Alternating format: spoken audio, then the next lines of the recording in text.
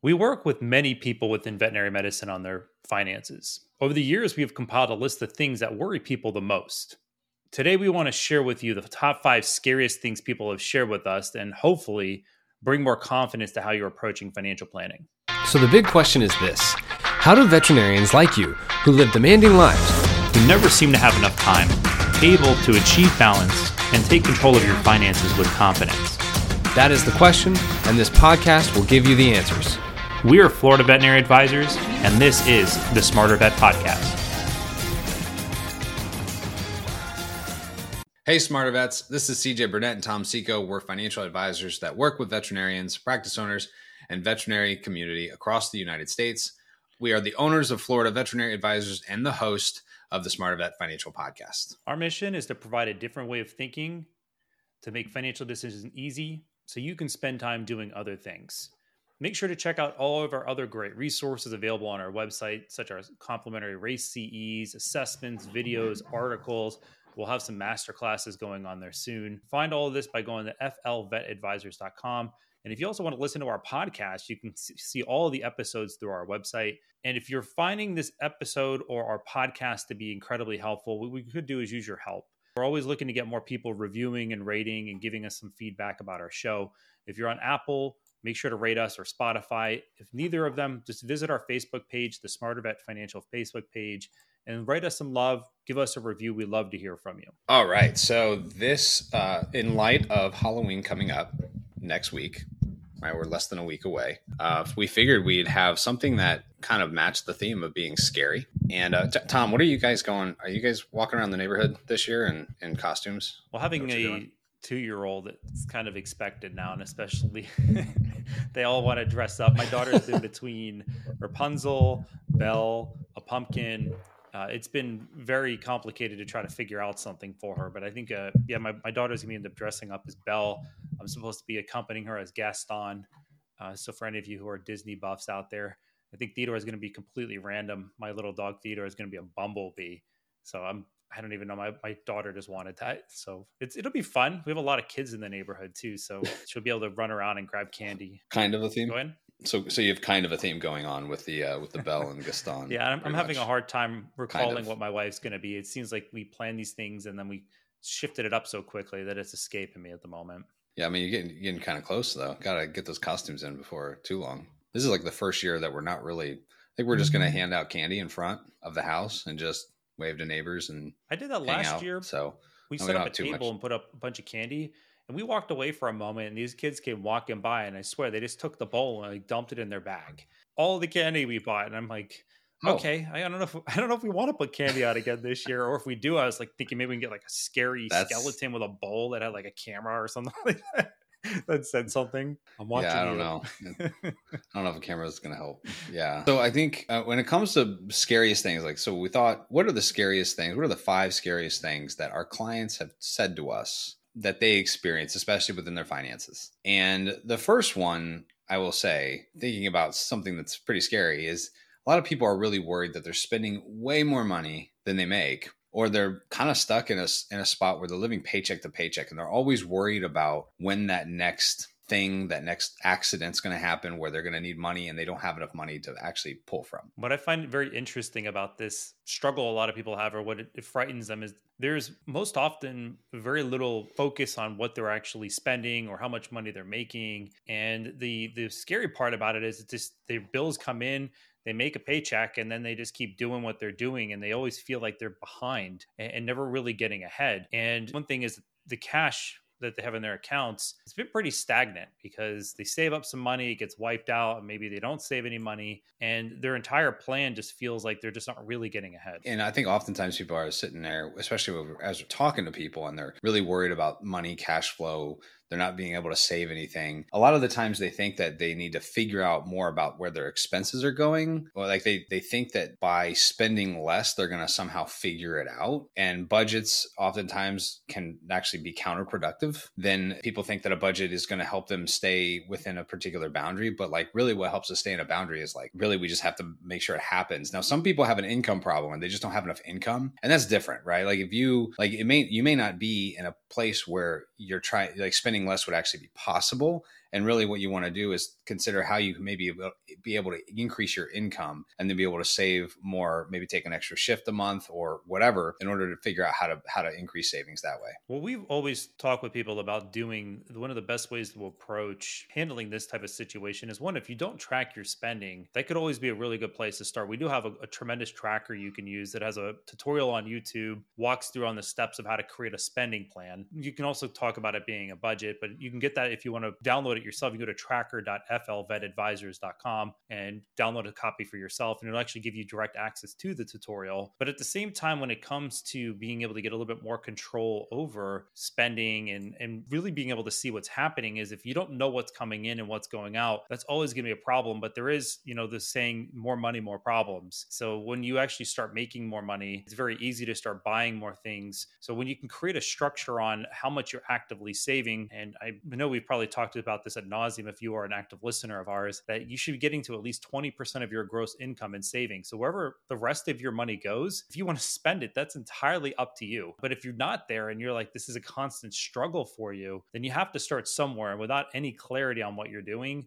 it's going to be very hard to get past that. The next thing, I know that this is kind of timely, student loans. I mean, how many conversations have I had about student loans over the last month? I think it's probably more than I've had my entire career, just because the student loan payments are going to start coming back. We haven't, has it been 3 years since we? Wow. Yeah. I think they stopped them in around May of 2020. It's been 3.5 years or so. Yeah. But I think a lot of times, a lot of people are now really worried about their student loans, figuring, okay, well, before maybe they even were scared, like they were always spending as much money as they're making, or like we were talking about just 5 seconds ago. And now student loan payments are going to start doing, and now they're worried about, how am I going to make my student loan payments and make all the payments that I'm doing right now, which again, you might want to examine your expenses. And if your expenses can't be cut, then consider about how you can maybe increase your income. Student loans, I will say, are a very stressful conversation for many people. And there's many different belief systems and thoughts around, hey, I should repay them really fast. And some people are like, yeah, I really don't care. And it's very fascinating, the differences of thoughts and opinions that people have from the conversations. And when we always think about student loans, one of the best ways that you can always approach them is just finding a way to be able to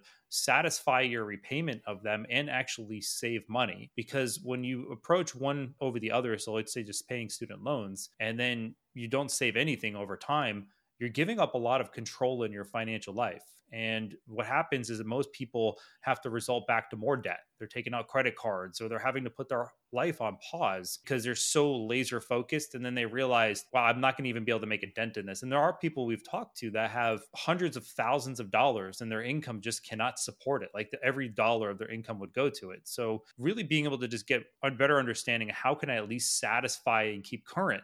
So, the debt collectors or the Department of Education doesn't start trying to come after you and ding your credit, and be able to save at the same time. Yeah, I think I always go back to debt-free isn't financially free if you're still living paycheck to paycheck. If you got no padding and you pay off your student loans, you got no money, you have no assets to speak of. Well, next thing you know, whenever you need money, you're just going to go back into debt. I know recently we had someone within our office say that investing was scary. Like she literally said that the other day. And I was like, oh, that's funny. Even people who like are in a back office, like they say, oh, investing is scary, especially when they're young, right? They don't have a whole lot of experience with it. So I think even investing in general for a lot of people is very scary, especially when you look at the world right now with like what's going on between the war in Ukraine, still with what's going on with the Gaza Strip and Israel and all the unrest and the political nonsense that's going on in our world right now. I mean, it's pretty nuts to consider like, yeah, this is a great time to put money in investments, right? Like when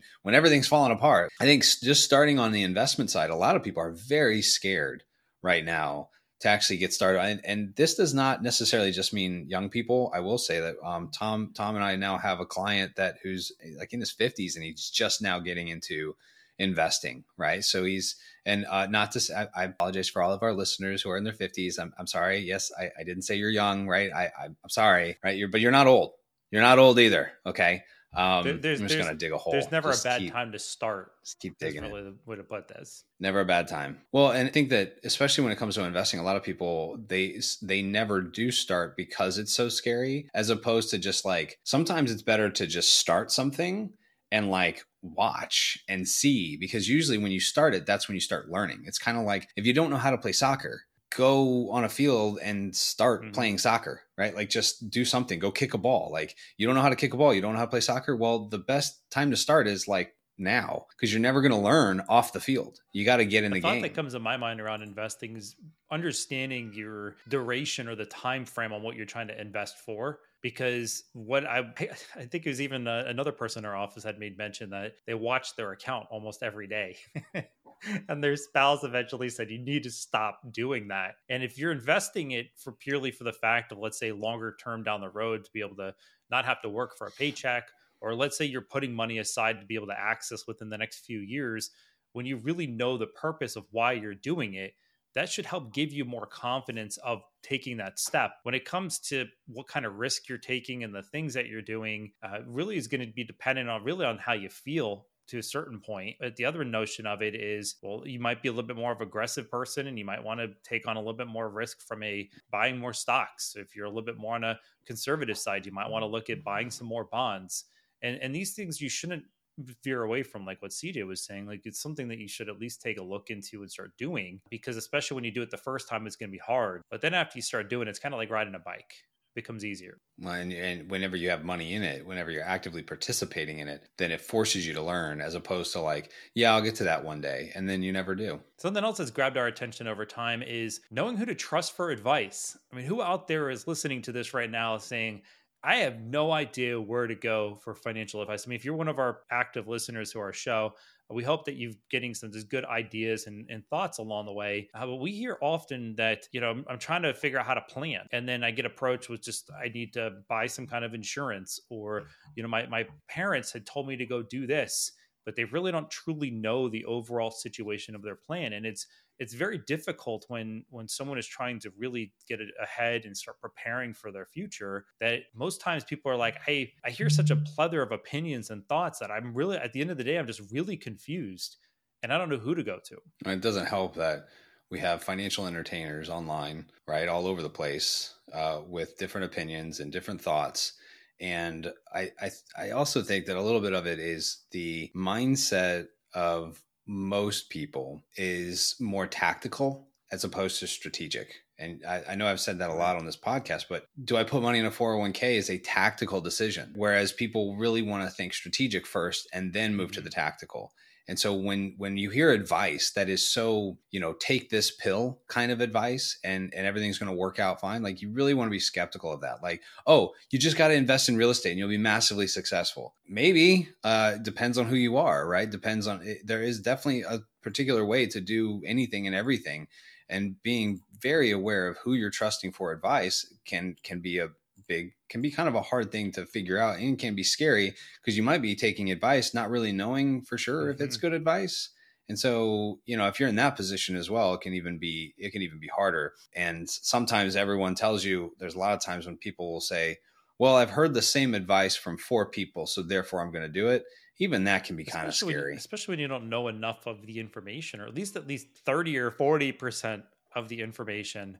I get scared when people come to us and we've never really met or planned with them, and they're just like, tell me what to do. Because then it's like they're just blindly trusting, and then they end up buying stuff and then they don't know why, and they come back challenging it later. And especially as you're making decisions, it's really important to at least have some level of engagement. Maybe you don't want to be numbers and finance nerds like CJ and I are, because we love doing this. However, there should be a certain baseline you need to establish to be able to really filter through what's happening. And I will say, Dr. Google, for all of our vet friends out there, you probably hate this when it comes to people with their animals. The same thing is when it comes to getting advice, it's usually want to be able to go and have a consult and more planning around it and get educated first to be able to understand, okay, is this really what is happening? And our final scary thing that we'll talk about today is not having enough money when we need to retire. Right. There's a lot of people that get to that 60 years old. Of course, the finance guy is scared of not having enough money for retirement. Yeah, I think because it's kind of funny because a lot of people don't even know that they should be scared about it. They don't it's not even a motivation for them to even consider oh yeah, I got to plan for this thing that's 3-4 decades from now. Right. Which is totally understandable. I think for anyone listening who's actually hearing this for the first time and going, well, yeah, I didn't know I should be scared of that. well, this is a good episode probably for you, right? To actually start to see, like, there is going to be a time in your life when you stop working, and it may be voluntary. It may not be. Like, a lot of people might get in their 50s or their 60s and then get a health problem, and it takes them out of practicing veterinary medicine, right? They didn't plan for that to happen. It just did happen, and they have no control over it because we don't really have control over our health.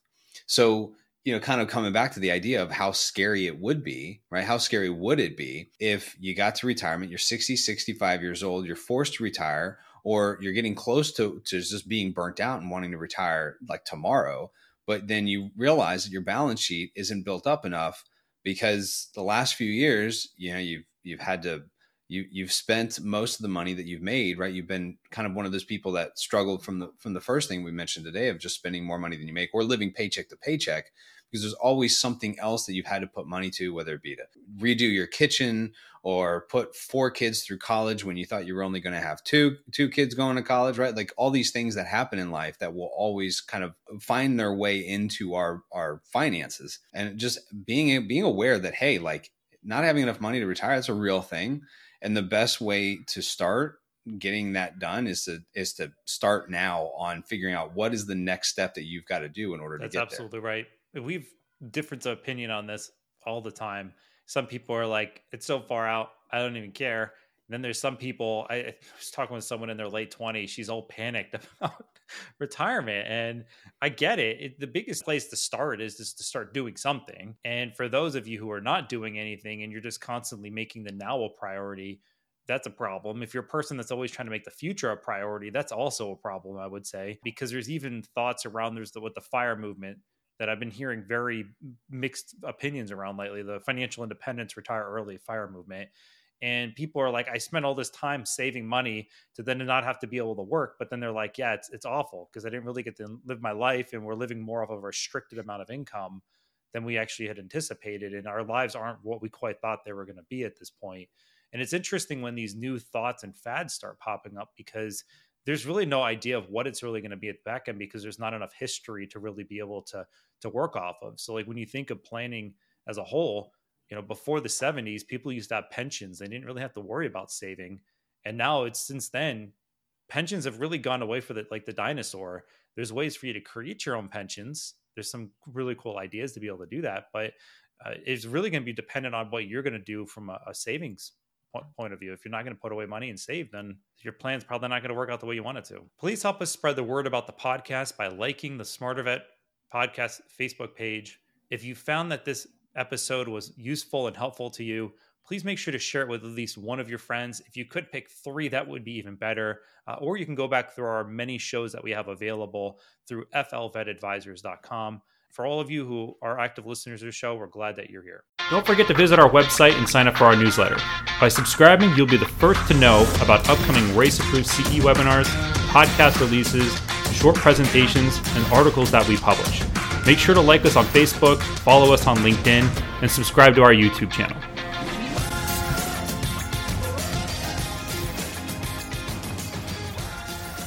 CJ Burnett and Tom Seco are registered representatives and financial advisors of Park Avenue Securities, LLC, and financial representatives of the Guardian Life Insurance Company of America, New York, New York. CJ Burnett's and Tom Seco's California licenses are 0K79676 and 0K80141, respectively. Security products and advisory services are offered through Park Avenue Securities, LLC, a registered broker-dealer, investment advisor, member of FINRA and the SIPC, and a wholly owned subsidiary of Guardian. Florida Veterinary Advisors is not an affiliate or subsidiary of Park Avenue Securities or Guardian. This podcast is for information purpose only. Guest speakers and their firms are not affiliated with or endorsed by Park Avenue Securities, Guardian, or Florida Veterinary Advisors, and opinions stated are their own. This material is intended for general use. By providing the content, Park Avenue Securities, LLC, and your financial representative are not undertaking to provide investment advice or make a recommendation for a specific individual or situation, or to otherwise act in a fiduciary capacity. All investments contain risk and may lose value. Past performance is not a guarantee of future results. The individuals associated with Florida Veterinary Advisors do not maintain specialized licenses or qualifications for the financial services provided to veterinary professionals. Florida Veterinary Advisors is not registered in any state or with the U.S. Securities and Exchange Commission as a registered investment advisor. 2023-163-813 expires October 2025.